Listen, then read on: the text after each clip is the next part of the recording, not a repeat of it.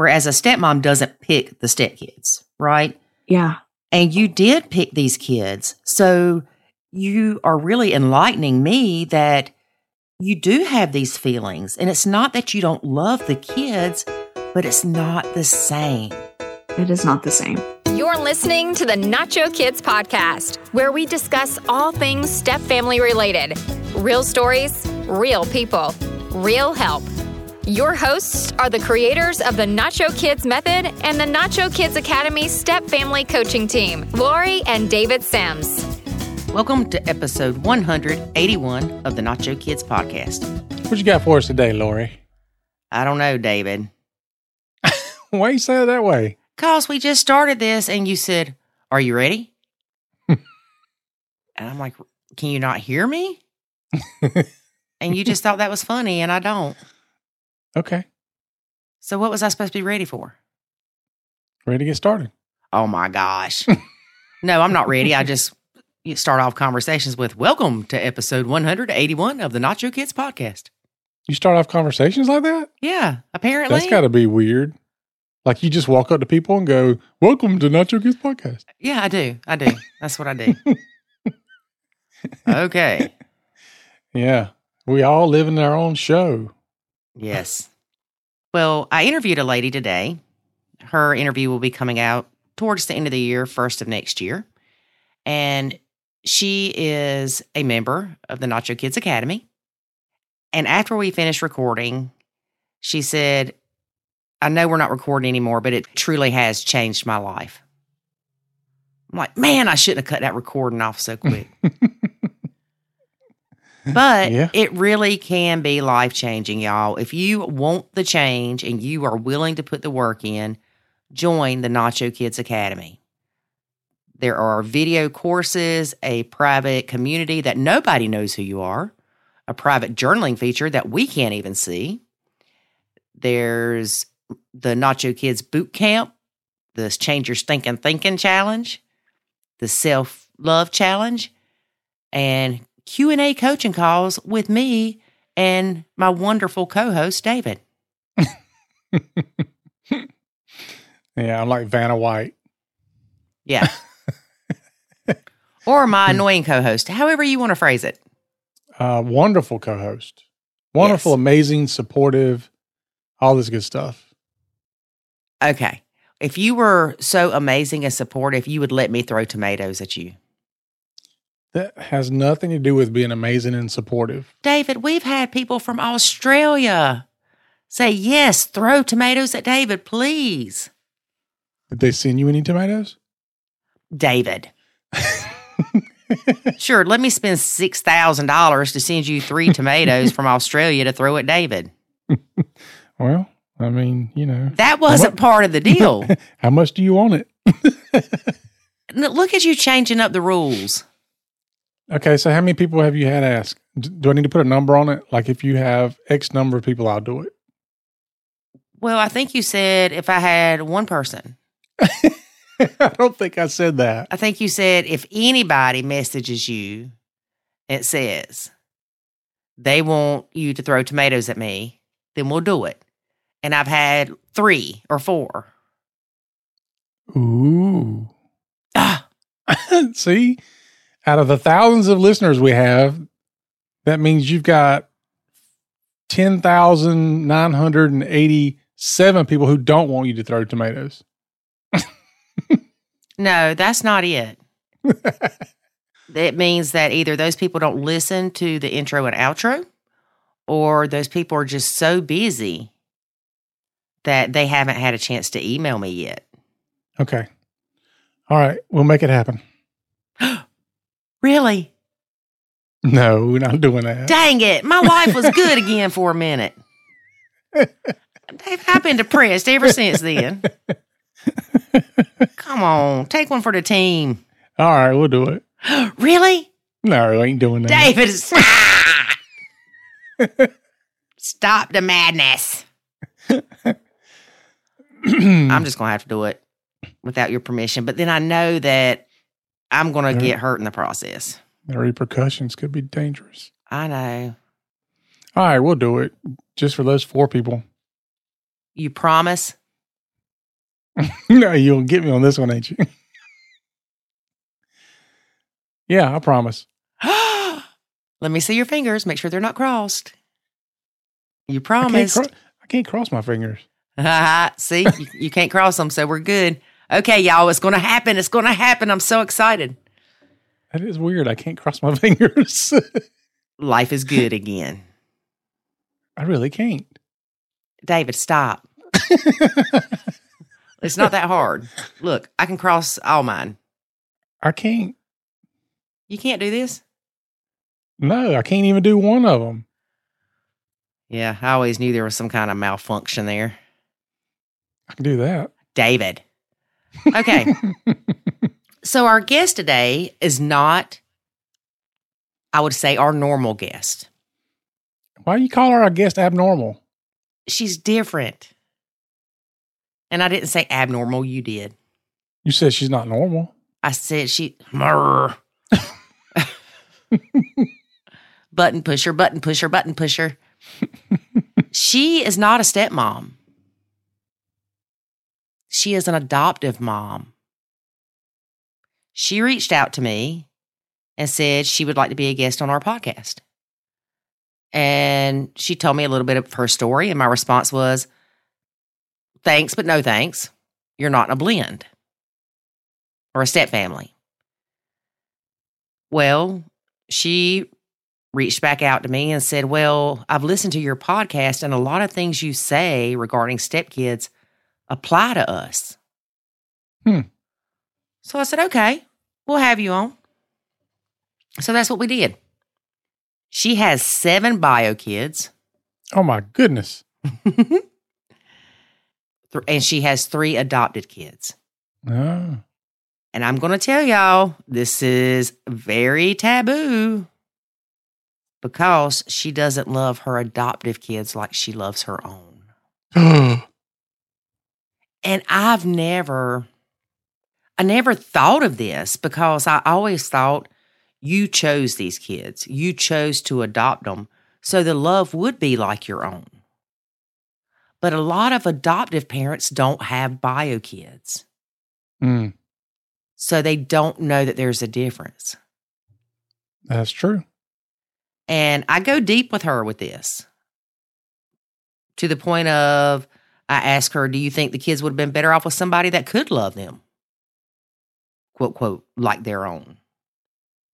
But we talk about the societal pressures on step parents and adoptive parents to love these kids just like they do their own bio kids. And it's not that she doesn't love these kids. Just like it's different. Right. Just like it's not that I don't love your kids or your dog. I love crazy dog Kai, but just not the same as I love crazy dog Veda. What? But they're both adopted. It doesn't matter. Oh, that's your adopted dog. Yes, Veda is mine. Kai is yours. Well, if Veda's yours, why does she come check on me all the time? She's nosy. It runs in the family.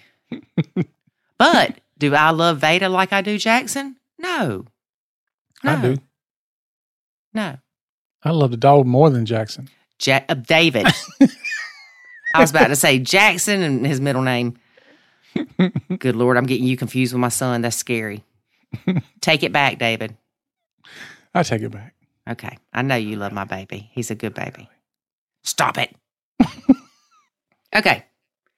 So there is something that I want to talk about that I should probably add a disclaimer.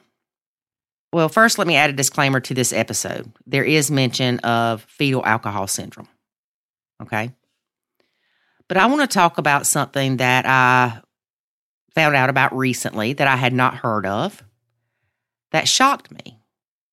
The earth is round. No, David. Okay. But I will add a disclaimer that this talks about suicide.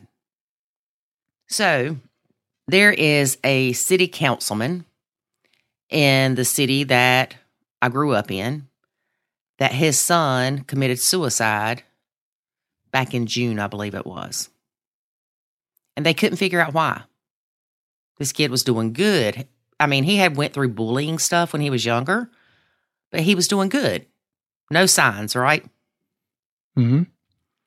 Come to find out, the dad posted a YouTube video explaining what happened and what they have found out after his death. There is a thing where people will reach out to, especially teenage boys, on Instagram and Snapchat and pretend they're girls. They may be girls. Pretend they're attractive girls. We'll say that. And they start talking smack to them. I get those. David, this is serious. I'm serious. I just ignore them. We'll talk about this later. So anyway, what happens is these kids feel like they're safe on Snapchat because it disappears after so long, right? Mm-hmm. But then this person will convince them, hey, let's take this to the, what's that? WhatsApp app or Meetup app or... WhatsApp? Yeah, that's it. I think so. Or even just your phone. Use your phone to get them off of that social media platform, right? Okay. And they end up sending basically nudies and convince the other person to do so as well. Within minutes of the child sending the nudies to this person they met online, they receive a text saying, if you do not send me such and such money, we're going to post this all over the internet. Sextortion. Exactly. Had you already heard that term? Mm-hmm. I'd never heard of it. Okay. So probably because David gets all these things. But anyway. Because I'm in cybersecurity, Goofy. Well, of course, most of these people that are doing this are outside of the United States. Mm-hmm. But apparently this kid did that. He fell for it. And they, I'm sure, used the fact that his dad was in the public as more leverage to get him to send money. Right.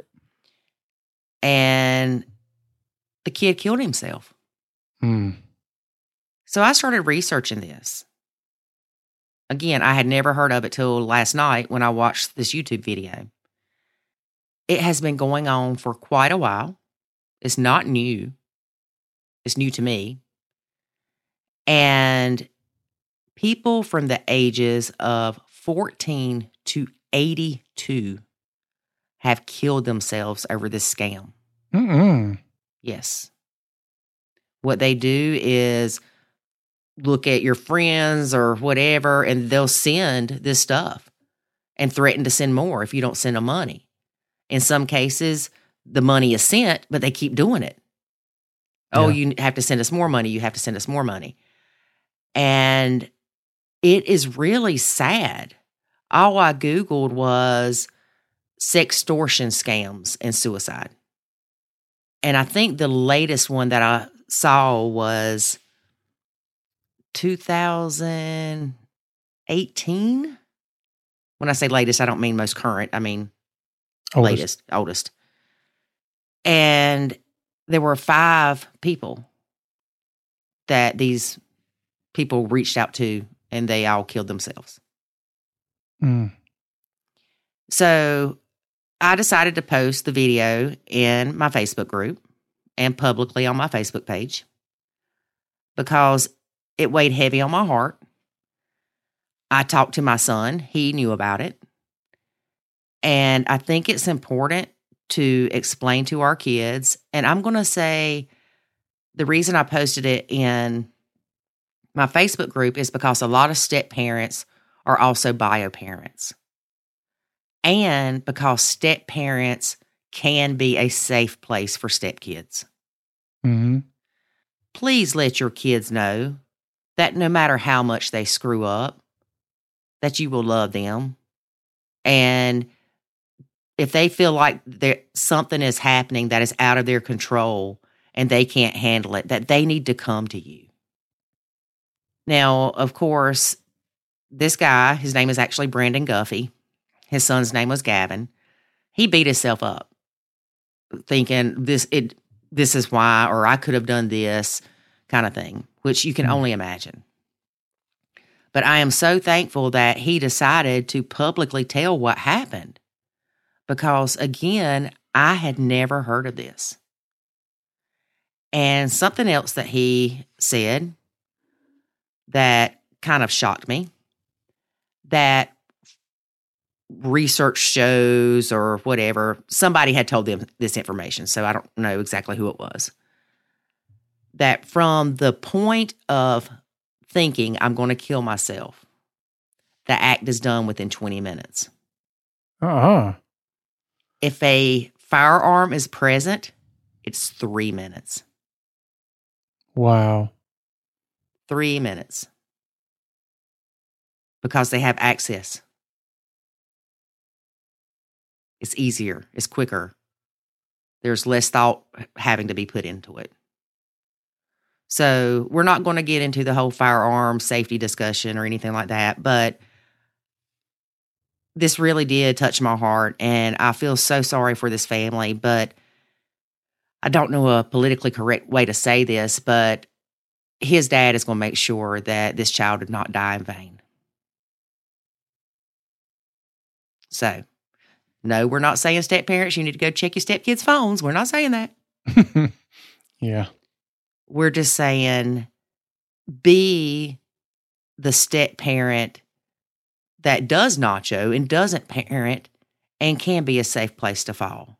Or be the parent that lets their kid know that, hey, dude, no matter what happens, I've got your back. I will never turn my back on you. Yeah. And that video might be a good place to start. It might be a good conversation starter. Yes. Yes. So I will post a link to that in the show notes. Okay. Okay. And one thing that his dad also did after Gavin passed away was he made shirts that says tomorrow needs you. And I like that. Yep. And apparently before the little boy died, when I say little boy, you know, I'm ancient, so everybody's little. Before the child killed himself, he sent a few people a picture. They couldn't tell what it was. They didn't even know what it was for a while, but it was just apparently him in his room, and it was dark, and with the less than sign and the number 3, and it looks like a heart. Right. So that's what they're using to spread awareness about this issue. Well, that's sad. Yeah. So I don't mean to bring anybody down, but I really needed to share that because it's important. Mm-hmm. It's very important. And my mom was so strict. Honestly, I can see why kids are scared to share stuff with their parents. And not saying that it's because this dad was strict that this kid did this. But, you know, he thought he had been there for his kid, but that's something that's embarrassing. Yeah. I mean, just the public embarrassment from his peers could be enough. Yeah. And even after this child died, his brother and his parents were getting messages on Instagram from these people saying, you need to give us money. The internet's a dangerous place. People don't realize, most people don't realize how dangerous of a place it really is. And it's getting worse. Yeah. Yep. So we'll talk about some more of the dangers of the internet maybe on a different intro, because I know some people are going to say, this has nothing to do with Nacho. Well, you know what? No, it has nothing to do with Nacho, but it has something to do with children and their lives and the importance of them knowing that they have a safe place to fall. Yep. And it's your show, so talk about what you want. That's right. All right, so with that being said, we're going to talk about something that's even more taboo than Nacho, and that's feeling like you don't love your own adoptive kids like your own. Yeah, this ought to be interesting. Let's get to listening. Today, we have a special guest. She is not a stepmom, nor is she in what we would call a traditional blend. She is an adoptive mom, and her name is Laura. Welcome, Laura. How are you today? I'm so good. I'm so glad to be here with you. Well, we are glad to have you here. Originally, when you and I spoke over email, I said, well, you're not in a blend, but you brought something to my attention that I had never really thought of. So I thought it was very important to share that even adoptive parents struggle with some of the same things that blended families and stepmoms struggle with. Absolutely. And it's a very taboo, knowing your story, I know that it's also taboo on the other end as well, but it's a very taboo thing to say and talk about. And a lot of people don't. And I find that a lot of moms just kind of live in that shame with all of those feelings. So I'm trying to be brave and let other moms know that they're not alone. Well, tell us a little bit about your family, and then we will talk about the taboo subject. Yeah. So my husband and I have 10 kids, and 7 are biological and 3 are a sibling group that are adopted. And we adopted them out of foster care a couple of years. Well, it's probably about 6 years ago now. And yeah, I have all of the feels towards our bio kids, the attachments there, being with them. I'm like, this is why I was created. This being a mom is why I was created. And it's just really hard with our adopted buddies. We don't have all the same feels. And so when there's behaviors and everything, it just makes it so much harder. So that's kind of the big flyover view of it. Okay, so you've got 7 bio kids. Yes, ma'am. Of those 7, 6 are boys. They are. Holy moly.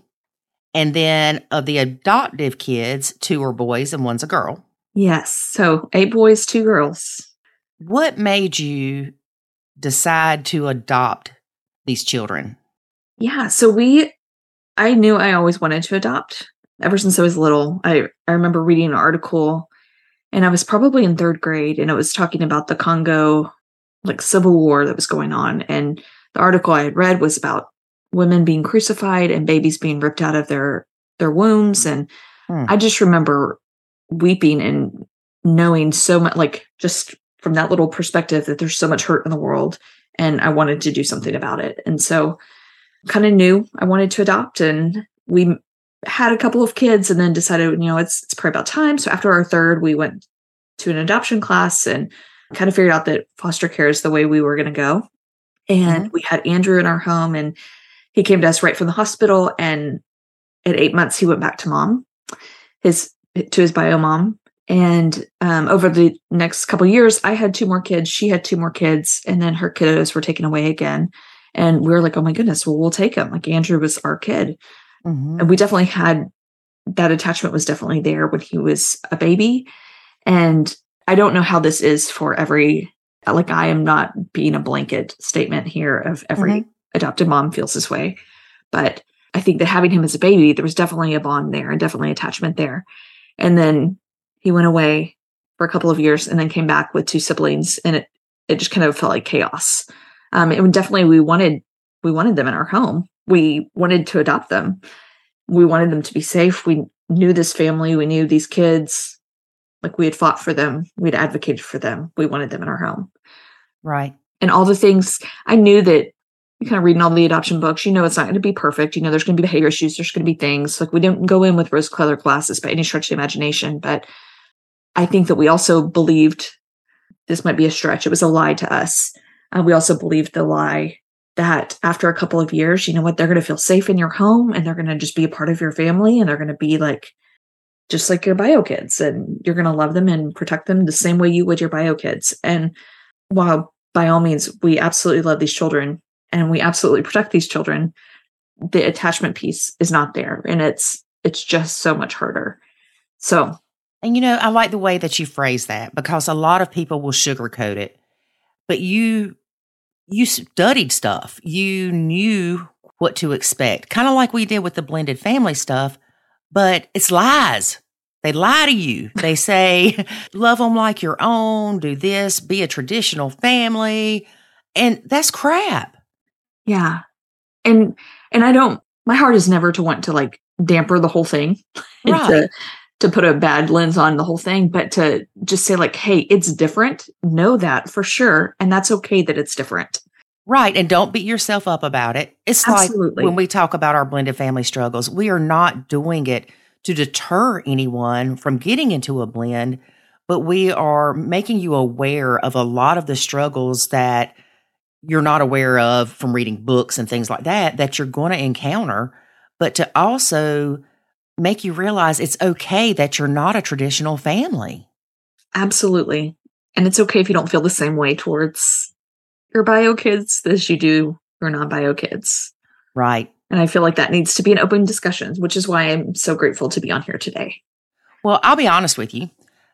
When people bring up adoptive kids in relation to stepkids, we normally say you can't compare the two because you picked these kids.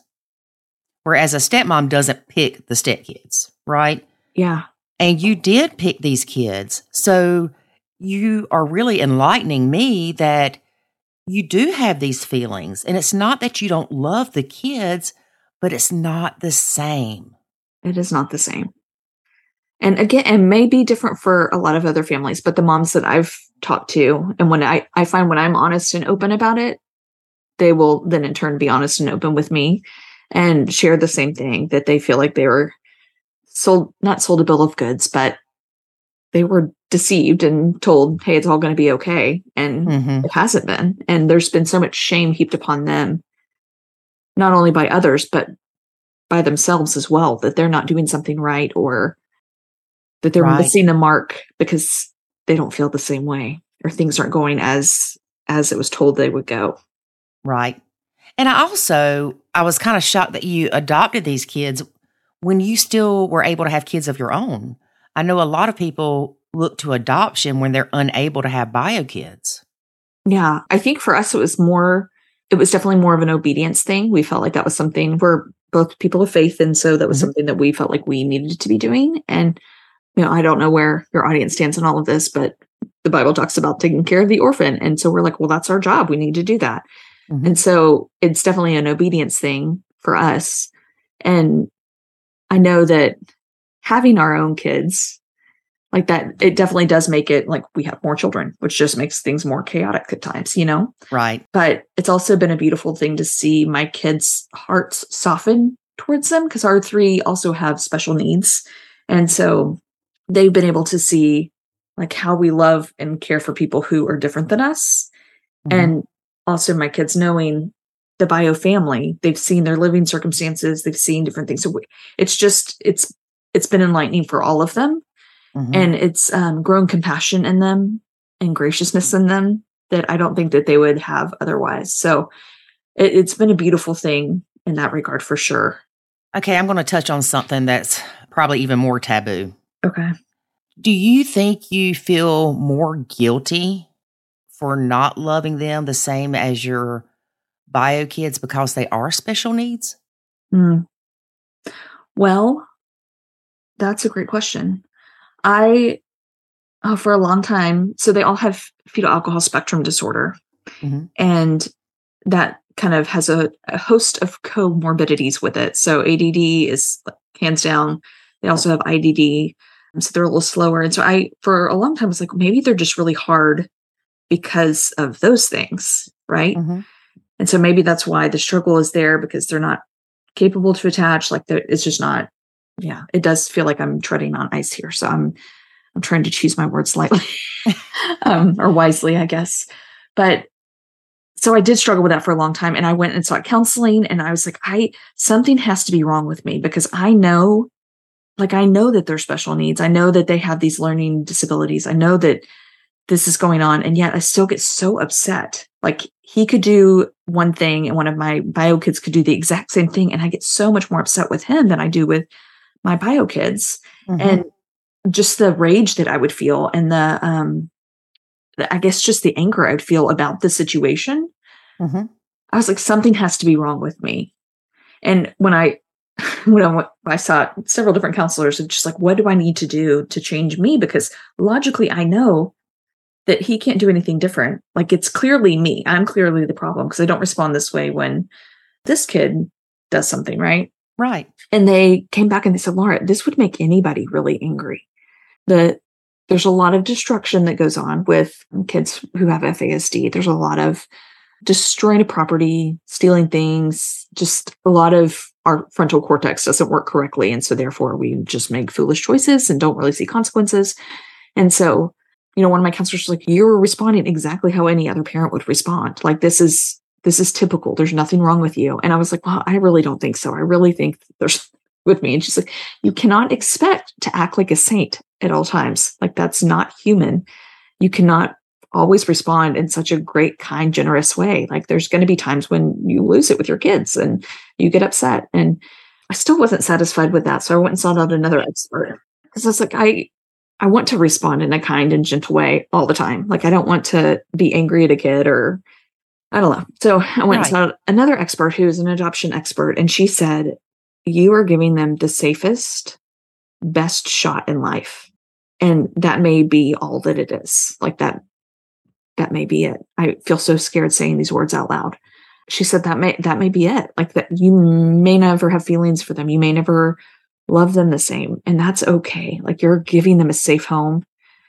You're giving them everything that they need, everything that they want. Like, you're giving them so many great opportunities in your home. And that act of love is loving them enough.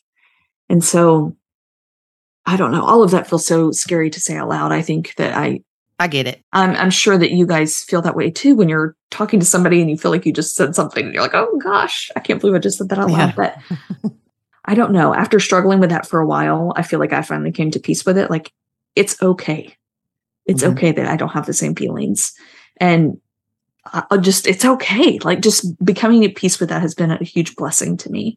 So my heart is to encourage others to get there too. And what's not okay is if you came home and brought all 7 of your kids a Happy Meal from McDonald's and left out your adoptive kids. That's not okay. No. Yeah. Now, and I don't think that behavior wise on my end, you would not be able to tell a difference in how I'm treating anybody differently in our home. Right. So, it's more of an internal struggle. It is hands down internal of like how I feel like I respond emotionally, and it's mainly emotionally. It's where it lands. Yeah. I know one time David told Jackson to get his butt up off the couch and do something. And I looked at him and he looked at me like, what? And I said, you would have never said that to your kids. Do not say that to mine. Now, it's okay if I tell him to get his butt up off the couch. And after a few minutes, David looked at me. He said, you're right. He said, I don't even realize it sometimes. And we don't. We don't realize how differently we react to things or how they make us feel sometimes until we sit down and think about this stuff. Yeah, absolutely. So I'm sure that I don't want to put words in your mouth. Okay. But have you ever felt guilty for adopting them? Like maybe you shouldn't have, so they maybe could have went to a family that did love them like their own and all those beautiful butterflies and unicorns and rainbows? Several things there. So no, I haven't. And I think that just along the way, we just knew that this was obedience, and it's kind of a daily obedience of this act of love. Okay, so don't let me plant stuff in your head, so don't think about that in the future.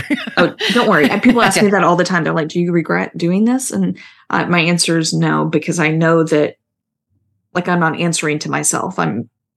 For me, we're answering to God. And if he's asked to do that and we're being obedient, then we're doing what we're supposed to be doing.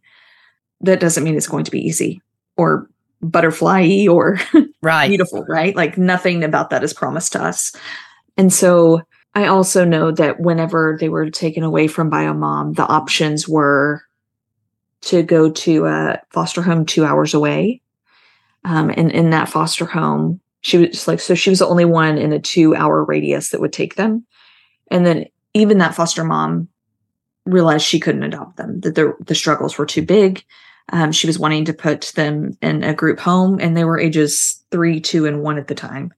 And so it's not like there was 100 people lined up wanting to adopt them. there was not really anybody lined up wanting to adopt them. And so Yeah, because it's hard to keep them together, right? it is hard to keep them together. And just with different, like, the oldest was having behavior issues. The middle one was having a bunch of health issues.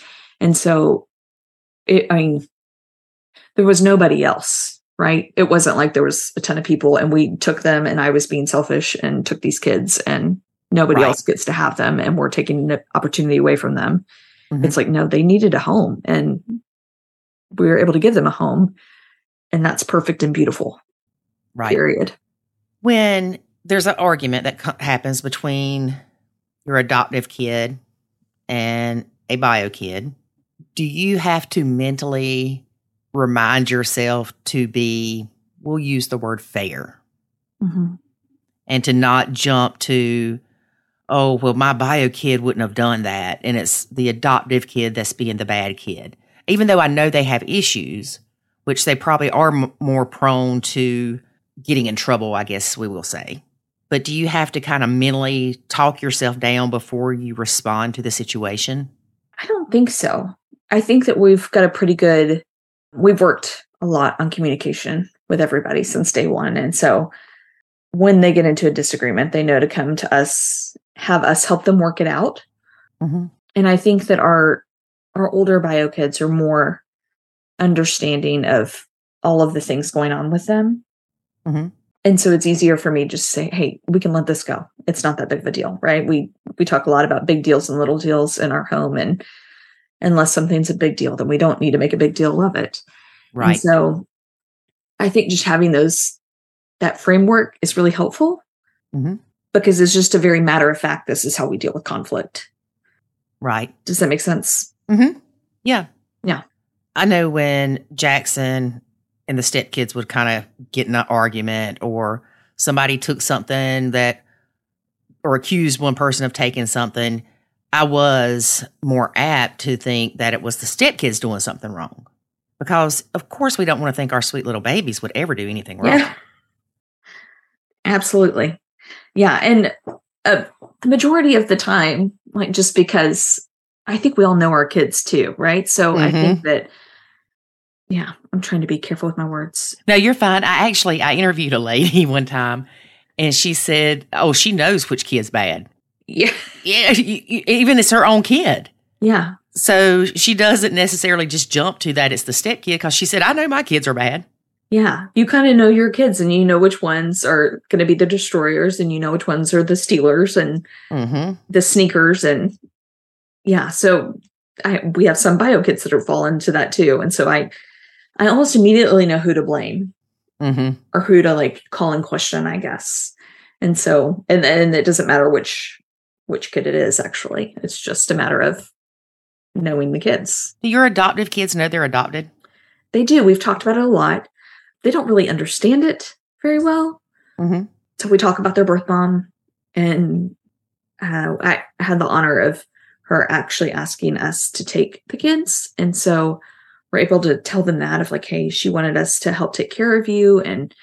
But I think the concept is still so foreign to them. I'm not sure they'll ever understand it really, or if they won't understand it until they're much older. Right. Does she ever contact you? We talk occasionally. We have infrequent contact on Facebook, and we'll have phone calls every now and then. Okay. So she's still checking on them, I guess you could say. Yes, she is.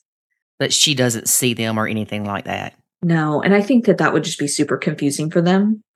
Yeah. I think just because of the low IQ, I think that's where things just get super messy and unclear in their minds. And yeah, I don't think that they would be able to separate out those things. Yeah. So when you talk to other adoptive parents and you make the comment of something regarding you're struggling or how you just don't love them the same as your bio kids, I bet some of these other adoptive moms or adoptive dads even have this look of relief on their face. Like, thank God I'm not the only one. Yeah. Because nobody talks about it. Yeah. And I feel like that's where the shame hides, is when we're not talking about it. And, I would just, this sounds very lofty, but it would be so great if other people would just embrace other people's stories, you know? Yeah. So people out there who just don't understand, instead of them being judgy and rude, if they could just be like, wow, that must be really hard. I Right. can't even imagine. Right. And so we'd have the freedom to not be alone in our shame. I think that would be a beautiful thing. Now, we know that with step parents, there's a lot of societal pressures to be the mom. And that's where a lot of the struggles come in, because you're supposed to love them like your own, knew what you were getting into, all this mess. What do you think puts that pressure, or why do you think it's so taboo when it's your adoptive kids? Is it because of, like I was thinking, well, you chose these kids. Yeah. It's not like a step family. Yeah. I've even had a CPS worker once before say, like, well, you knew what you were signing up for. Ugh. That's great. I did know that I was signing up to adopt and take care of these kids, and I'm not changing my stance on that by any stretch of the imagination. Like, I'm still here doing this, right? Right. But there's no way to prepare yourself for that. There's no way to prepare yourself for your feelings and how it all's going to play out. And I think I don't know, everybody wants to blame somebody. And so if we're going to blame somebody, if I'm saying it's hard, then, well, it has to be your fault. Like, you've got to be doing it, right? Right. You're doing something wrong, or you're not loving them enough, or you're not trying hard enough, or you're not connecting enough, or whatever it is. And I'm just going to say that's false. Like, you can be doing everything right and still not have those feelings, and still not feel the same way that you do about your bio kids. And again, like, love them like crazy. Yeah. But it's just different. Yes. I love my stepkids now. I would do anything in the world for them, but it's different with my bio son. Yeah. And it is okay. But absolutely. I can see step parents listening to this and adoptive parents listening to this, and the adoptive parent saying, yeah, it's okay if a step parent feels that way, but not an adoptive parent. Yeah. I would just disagree. Yeah. Oh, I completely get it. Yeah. I mean, there's a reason.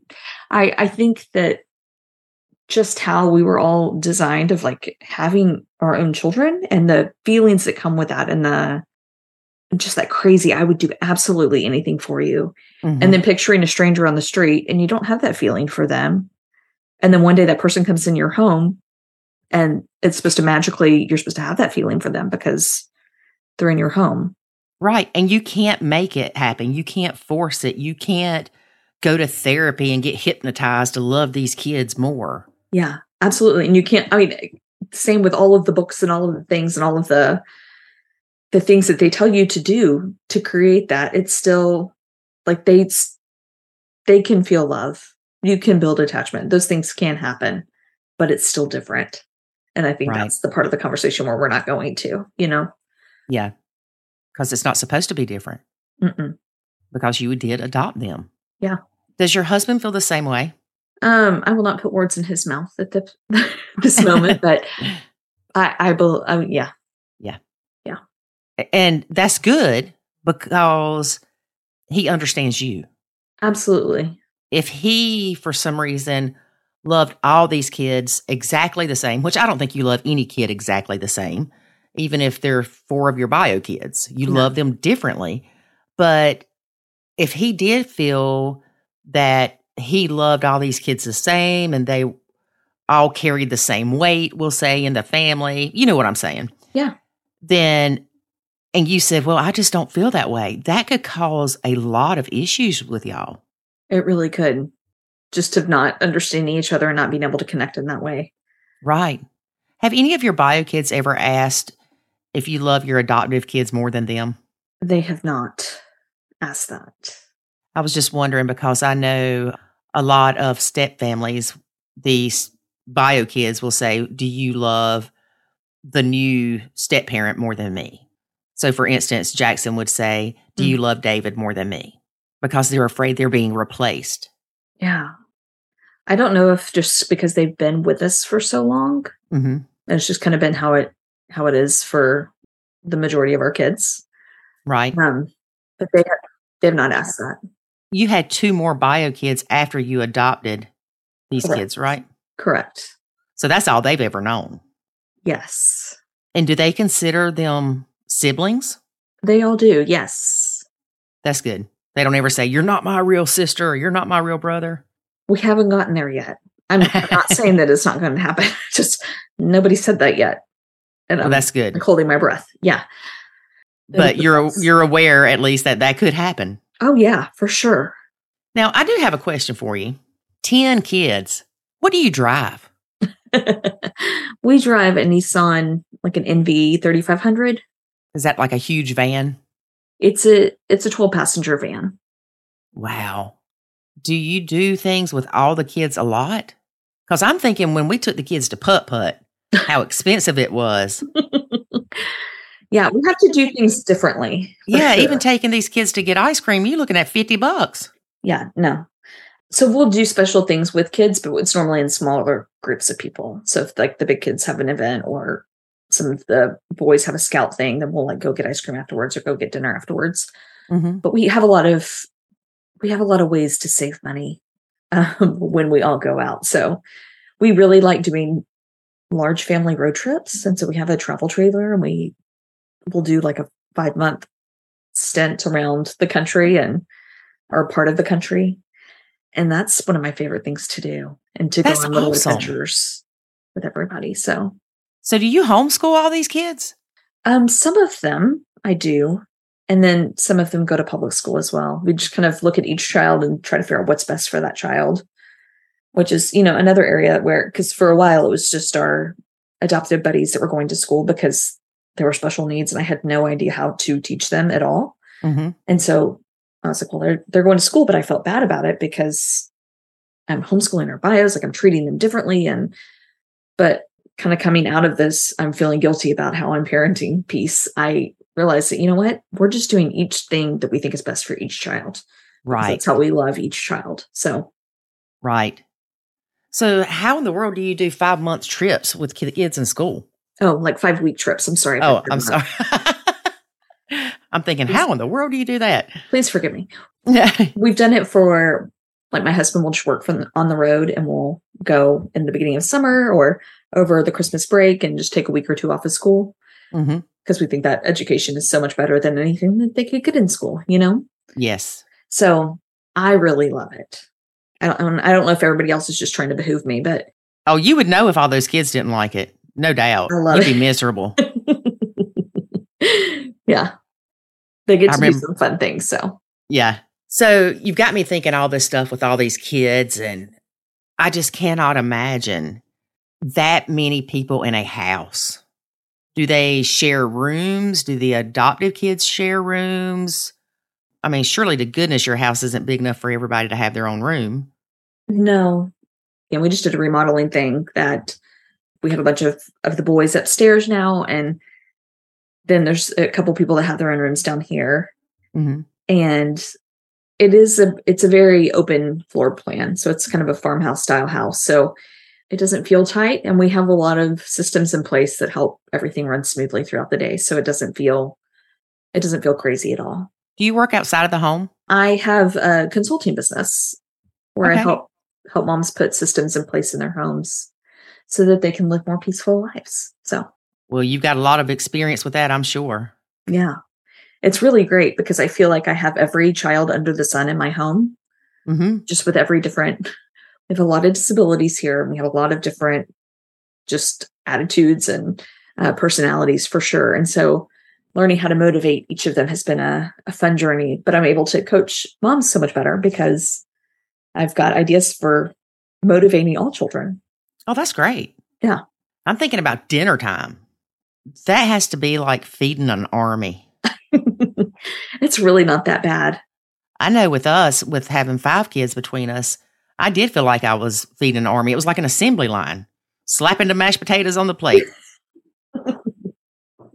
Yeah. I just make all the plates and then have people help serve. And well, that's one of my favorite times to have. I'm a big believer in kind of a team mentality in our home that we're all Mhm. pitching in, we're all doing something, right? And so that's kind of my key time for, hey, we're a team, we're doing this together. And so while I'm cooking dinner, kids have different chores that they're supposed to be doing. And then everyone is supposed to help kind of get either silverware or drinks or serve, get everything on the table so we can all sit down and eat together. Right. So are you finished having kids? I believe so. Unless something miraculous happens. I feel done. You feel done? Yes. I can't imagine. I just can't. But I can see how you do have more of a team atmosphere because you have to. Yeah. Because there's no way that you could do everything by yourself. Oh, absolutely not. And the sad thing is that I think from having 10 children, I know that's true. And I think it's true for most moms, but they don't know it for themselves. Yeah. We end up carrying too much weight. Absolutely. Mm-hmm. So what is something that you would tell other adoptive parents that the books didn't tell you, that your research didn't tell you, that is even opposite of what society tells you about adopting kids? I mean, I think a lot of what we've already been talking about of like, hey, you're probably not going to feel the same way towards your bio kids, and that's okay. Mm-hmm. Like those feelings aren't a requirement to be a good mom. Right. Like, hands down, they're not. And so you can show up in every way that they've told you to show up, and those feelings, that attachment still not be there. Mm-hmm. And that's okay. Like there's no reason for shame in that. You're doing a great job. I think also a lot of the things that I've had to work on are just my issues. And I think going to counseling is such a huge deal. There were so many things that I was triggered by with these little buddies that for whatever reason, my kids didn't trigger me with, that my bio kids didn't trigger me with. Mm-hmm. And I had to like go back and work on childhood stuff. And I mean, all of these things, but I needed somebody to talk to who could kind of guide me through that and inform me of why I was being so triggered by certain things. Does that make sense? Yes. So I would just encourage other mamas to make sure to go do their work and get themselves in the best place they can, and then feel no shame when all the feelings aren't there. Right. I know one of David's kids, he moved, he was in the Air Force and he moved back here. He was in Japan. So while he was waiting for his house in Sumter, he stayed with us, and his wife did too, for 3 months. And I remember I came in the door one day and his shoes were not on the shoe rack. They were sitting there. And I remember looking at those shoes. I probably stood there 3 minutes. I'm not kidding. Looking at those shoes saying, why? Why does this affect me differently? And so I talked to David about it afterwards, and he said, maybe it's like some post-traumatic stress syndrome where things that have happened in the past. And I sat there and I said, I don't think that's it. I think it's because I still look at those shoes as him being disrespectful. Mm. Whereas with my son, it's, oh, he must have been in a hurry. He didn't have time to put them up. Yeah. And do I think David's son literally is saying, oh, I'm going to leave these here to drive Lori crazy? No. But they represent something different to us. And it's so fascinating. It is. And you can't change it. What you can change is how you let it affect you. So, for instance, if I saw the shoes, rather than being mad and for 2 days or even 30 minutes, I can just go, man, that kid still ain't picking up his shoes, and just forget it and walk off. Or I can ask David, hey, can you pick those shoes up? That's the go-to with step families, is asking the bio parent to pick up after their kid. And then they can ask their kid to either do it or they can do it for the kid. That way you're not fussing at the kid or being ugly to the kid. Yeah, I love that. Yeah, it helps. It definitely helps. But you can't explain it. You can't. Yeah, I'm really grateful you're creating a safe space for parents to feel not alone in that. Well, I think that you need to create a safe space for adoptive parents. I'm working on it. I really do. Because, and I will tell you, I'm one that was completely flabbergasted when you told me that you didn't feel the same way about your adoptive kids as your bio kids. And I don't know why I was flabbergasted, because it makes sense. Yeah. And it's not that these adoptive kids are less than, or that you don't care about them. There's just something about the biology of having your own kids. Yeah. And plus, with adoptive kids, you can't look at your husband and say, they are acting just like you. Yeah. Growing up, my mom, every time one of us would do something bad, she'd say, your kid talking to my dad because we weren't her kids unless we were good. Yeah. I But feel that. Yeah, but you can't do that with your adoptive kids. No. Yeah. Do you think that your kids and the adoptive kids have a relationship that's the same as the bio kids have amongst themselves? I feel like that's a interesting question. So our older ones, I don't feel like they do just because they're older. Mm-hmm. And so just as if you had teenagers in the house and little kids in the house, they wouldn't have the same feeling, right, towards each other. Right. And so all of our little buddies that are about their age, I think that they definitely have that attachment. They love them and adore them dearly. There are times like I know that, and I'm not sure how much of this is the adoption piece or the special needs piece of whatever difficult situation we're dealing with that day. But I know that I have a few of my bio kids will say things like, "Oh gosh, I don't want them to come home. It gets so loud when they're home." And I used to be like, "Oh, we don't say that. Like we don't talk about that." Because it just sounds bad that we're saying that out loud. But one of my counselors said, "You know what? Let them say that. Let them be okay with the fact like it is different. It's different when they come home, the whole house increases in chaos and noise. And because believe it or not, with 7 kids still at home, homeschooling, it's pretty calm here throughout the day. Mm-hmm. When they come home from school, everything just is loud. Right. All the time. And so she said to acknowledge that of like, hey, yeah, it's hard. It's hard sharing space with people that are loud, or it's, I noticed that too, or something like that, and acknowledging them and letting them have that voice, because they're having those feelings regardless of if you validate them or not. Right. So either you're going to validate them and they're going to be okay with how they're feeling, or you're going to shame them by saying, oh, we don't say that. Like, don't ever talk about it again. Right. Right. And then they won't share how they're feeling. Exactly. Yeah. Mm-hmm. So I think helping give voice to that and maybe coming up with some solutions to whatever, like with the example I gave of our kids, I'm like, well, hey, when we know they're coming home, you can go up to your room and you can shut the door up there, whatever, so that you can have some more quiet time if you need some more quiet time in the day. Right. But you know what? And here I go again thinking, if I remember one of David's kids said, I wish I would have been an only child. That's okay when it's a bio kid.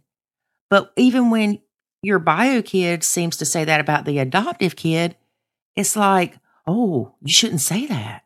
Yeah, because we don't want to single them out or make them feel bad or... Right, or make them feel like they don't belong or...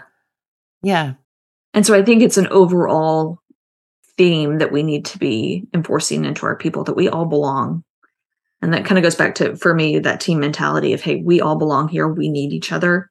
Mm-hmm. Like, we can't do this gig without any one of you. And so we need you here. Right. And you definitely don't want anybody to feel like that they're left out, which I'm sure is hard to do with all those kids. Yeah, I don't... I mean, you've got it down to a T now, I'm sure. I feel like it's more like a birthday party. Like everybody's having a good time, And then if somebody needs space, they just kind of go off and have their space. Yes. And it's important to allow them to do that. I know we tried to force family game night. Oh, that was a bad idea. If somebody doesn't want to participate and you make them, everybody's going to be miserable. Yeah. We've been there a few times. Yep. So tell us a little bit about the systems that you help parents with. Yeah, absolutely.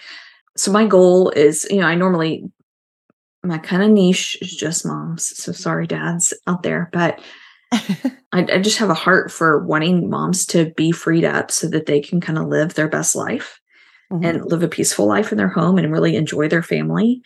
So our process in doing that is kind of going through an assessment stage where we kind of just assess what things are working, what things aren't working, what they need help with, and then going through an implementation phase of trying things out and planning different things for their family, and then really seeing if those stick or if they don't work or what needs to be tweaked and changed. And so that looks a lot like building rhythms and routines throughout the day, which I think is super helpful for everybody. And for any children as well. Just knowing what is coming up, I think is really, really helpful. And I know that like with our kids, with their past trauma and with their special needs and all of that. It just helps so much. And just having a flow for our day and setting their expectations and setting my expectations. And so rhythms and routines, helping moms like take care of the home, because they are not only the mom, they're the home manager. They normally have another gig on the side. They're shuffling kids around. Like they pretty much get the brunt of everything. Mm-hmm. And maybe this is not always the case, but with most of moms I work with, and no, that is the case. They're doing everything for everybody all the time. And so we help them build a team mentality in their home and help them really delegate things out to other people in their family so that they're not doing it all and they don't feel alone in the process. So that's what I was going to ask you. I was going to ask, how often when you work with these moms, do they end up shifting some of this responsibility to the dads? Yeah, absolutely. It's one of the things we talk about a lot, and it kind of needs to be held delicately because there's a lot of feelings there. And so there's normally a lot more than just the mom's doing it all. There's normally a lot of bitterness and resentment towards the father for not stepping up. And so there's just conversations that need to be had, and like really setting expectations of like, hey, what do I really want of him? If he just did this one thing, what would that be? How would I feel loved by that? And then how are we going to ask that of him? And so we talk through like, hey, this is a great way to say, not, hey, you never do anything, get up off your butt and come help me do dishes. But learning how to ask things of like, hey, I notice every night when I'm doing dishes after dinner that you kind of just go sit over there and play on your phone. Like it needs to be something that's a visual, like we all could see it. Everyone in the room could know that that's happening. So it has nothing to do with my feelings. It's just what is happening, the facts. And then from there, like, hey, when I see that, it makes me feel like X, like I feel sad that you're not helping me. And it makes me think that you don't care if I do everything by myself. And therefore, I would love it if you could come help me do dishes after dinner. And so we have all this context where we're not going to blaming, but we're saying like, hey, these are my thoughts and these are my feelings and these are the facts. And I would like your help. And then they can say yes or no or whatever. And then we can deal with that. But I think often we just accuse and escalate. And so I think it's important that we kind of handle those conversations with care so that we can build a team mentality in our home. And then also delegating things out to kids as well. I'm a big believer in chores. And so, and nothing like our kids aren't working nonstop, right? But everybody has a responsibility in the morning. Everybody has a responsibility in the evening time. And everybody needs to do that because we're all relying on each other to do our jobs. Mm-hmm. Yes. Have you read the book Fair Play? I have not. It's a really good book. You might want to check it out. It's similar to a lot of the things that you're talking about. And one of the things that I realized reading the book is I have a lot more cards than David does. Yeah. And when I say that, it's because I get a card because I order groceries. I get a card because I put up the groceries. I get a card because I either fix for what's for dinner or decide what's for dinner if we're going to go out. And I remember not too long ago, David said, so what are we doing for dinner? And I was not in the best mood. And I said, why is that my responsibility? How about somebody else figure that out for a change? Because after a while, you get so overwhelmed with this stuff. Yeah. And I told somebody, I said, I probably shouldn't have read that book because now I'm thinking, I get the mail. I go through the mail. I pay the bills. I mean, he's got 2 cards over here and I got a whole deck. But it's about making things fair and valuing each other's time as equal. Yeah. That would be a really interesting read. It's a very good book. And it's called Fair Play. Okay. I'm writing it down. Yep. I think it's by Eve Rodsky. Okay. But I'm sure you can find it. But it's a good book. It's very interesting. But it's about making things work more evenly as a team. That's really interesting. Okay. Well, I'm excited to read it. Yeah. And of course, it's not where, if David hates cooking and I don't like cooking, that I'm saying, well, you're the one that's going to do it. It's not like that. And like you said, the way that we approach things, we can tailor it to where it's not sounding hateful. Yeah. I know one day I was doing dishes and I swear it feels like I'm the only one that ever does dishes. And I was getting ready to do them, and I just felt this stress. And I said, nope, I'm not doing this. So I walked outside and I said, David, when you get a chance, can you do the dishes? I'm done today. He's like, sure. Yeah. Or he laughs. He says, I will say, hey, will you help me do the dishes? And he said, once he starts helping, I walk off. And I do that. I know I do it because it's hard to have two people doing dishes. You're just emptying the dishwasher and putting new stuff in, and you got two people right there. Just, you got it. I'll go do something else. Yeah. That's really funny. Yes. Well, if people are interested in learning more about you helping them with processes, where can they find you? Yeah. So my website is mamasystems.net, and you can find all the information there. Is that MAMA? MAMA. Okay. And I have a little self-care guide that I can send over to you as well that I would love to share with. Again, I'm sorry to be a little biased here, but I would love to share with the mamas just to make sure that they're taking care of themselves and that they don't reach that point of burnout so quickly. So I'll be sure to send that over to you as well.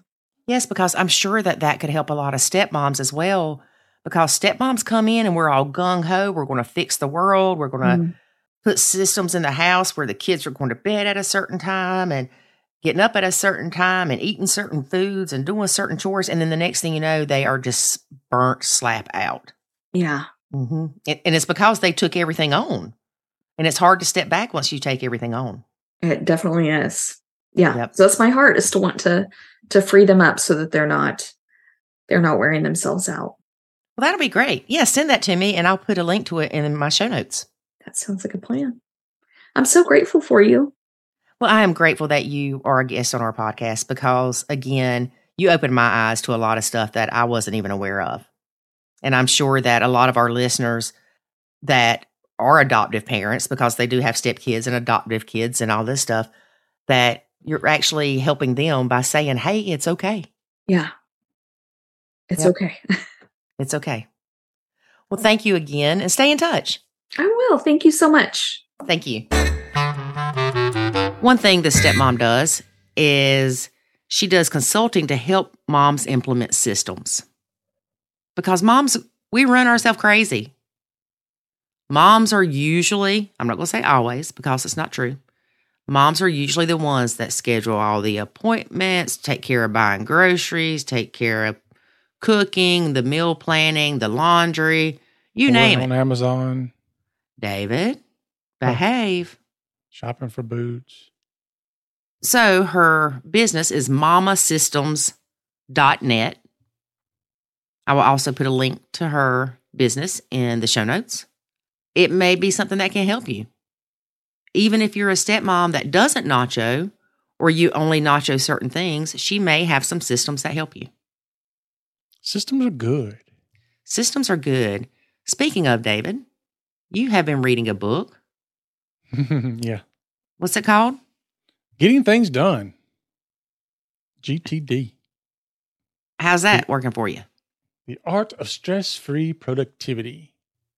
Actually, it's working great for me, and I'm not all the way through the book because it starts out by kind of going into the why you should do it, which, I mean, I don't need any convincing on that because I need to be doing, some more stress-free productivity. But then it goes really deep into the how. And that's when I had to really slow down because, you're trying to implement things, but you can't implement everything all at once, especially when you're reading it from a book. You have to take slow steps. And so I'm probably not even halfway through the book yet, but I've already implemented a lot of the things that it talks about. And boy, what a difference. So, yeah, systems are good. You said it's helping you sleep better at night. It is. It is. One of the problems that I had was that I keep things in my head, like maybe some other people. So I would lay down at night to go to sleep, and then I'm sitting there going, oh, wait a minute, I need to remember to do this. Oh, I didn't write down this other thing somebody wanted today. Oh, in the morning, I need to make sure I do this. And so I'm replaying all this stuff in my head that either I didn't get done today, that I need to remember to do tomorrow. And, there's just on and on and on. And I would wake up in the middle of the night sometimes like, oh gosh, I need to make sure I get this done. And, and I've tried to put like a tablet or something beside my bed or a piece of paper or something to write that stuff down. But I'll be honest with you, 3:00 in the morning, I wake up, something on my mind. I don't have the wherewithal to write it down. See, I do, because if not, I sit there and keep thinking about it, because I'm hoping that if I keep thinking about it, I will remember the next day. So I will write it down just to get it out of my head. I don't, because I have to turn the light on and put my glasses on, all this kind of stuff. Oh, no, you don't. I ain't doing none of that. Just write on a piece of paper. It don't matter if it's neat. Well, I've done that before. Well, I haven't been doing that. And so just getting things out of my head has been a tremendous game changer for me. So as soon as somebody says something that I know I need to either remember or I need to do or anything I need to capture, I've created ways that I can capture that pretty much wherever I am and whatever I'm doing. Just really quick, just capture it. I don't have to do anything with it initially, just capture it. So that's one thing. And then the other thing is within how I work, I've created ways to handle lists of things that come in and categorize them properly. And I mean, just there's a system to it, but it's made a huge difference for me. Didn't I order that book for me too? Mm-hmm. You did. I don't know what I did with it. Yeah, because you don't have a system. Yeah, because I like a system. That's okay though. I will get there. So have you started not waking up at 3:00 in the morning with thoughts in your head? Or what happens if you do now? Actually, I don't. Okay. I dream about you every night. Oh, that's right. You told me that you dream that we're not going to be together. No, I keep having this recurring dream that like we're back in the time where we just met. Like I had it again last night. Really? Yeah. Maybe you're falling back in love with me. But the weird part is you're supposed to say you never fell out of love, David. Well, you should know that. Pay attention. But the weird part is in my dream, like I guess we're dating or whatever. But it keeps being one of those time frames where, I don't even know how to put it. Like we weren't serious about each other necessarily. It was still kind of that we're trying to figure things out. But I had like the butterflies and stuff every time I was going to see you. Oh. And so I had that feeling comes back in the dream, like that excitement and how I felt in the first days of getting to know you. So yeah, it makes sleeping much more enjoyable because I get to have those little butterflies about you all over again. Oh, I love it. But yeah, anyway, you should always be trying to improve yourself. And that's my philosophy. Some people don't buy into that, yes. But on a note, as we're leaving out here, I did hear something interesting this week, and I've heard it before, but it brought back to my remembrance that in life, there are only two problems. The first problem is getting what you want. The second problem is knowing what you want. Would it not be the other way around? Do what? Would it not be knowing what you want being number one? Well, they weren't in any kind of specific order. Okay. And it's true. Even as step family coaches, we can ask people, well, what do you want out of this? What do you want the outcome to be? And sometimes they don't know. They just know they don't want it to be what it is. Mm-hmm. But it's very interesting. I mean, it's kind of you don't think much about it when somebody says it. Like, what do you want and how are you going to get it? And when you really sit down to think about it, like you said, most people don't really know what they want.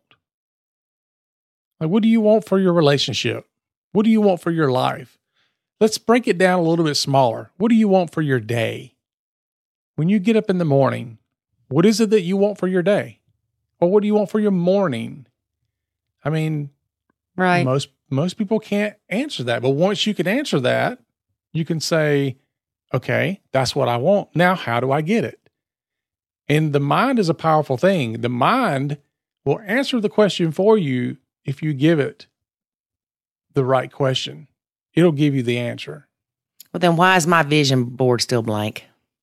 Because you haven't said anything about It's why because you should I'm do it. happy with my life. Is that what it is? Yeah. You're happy being visionless.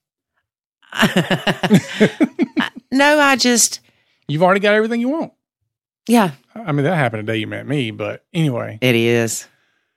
All right. So anyway, to wrap it all up, I like to encourage people to always try to better yourself, better your situation, better your family, better those people around you. I mean, really, my goal in life is for everything and everyone to be better than they were before they met me in some way. I need to have made some type of impact. Well, on then people's you need to lives. stop button pushing. Look, button pushers make the world go round. There's a song about that. I'm kidding.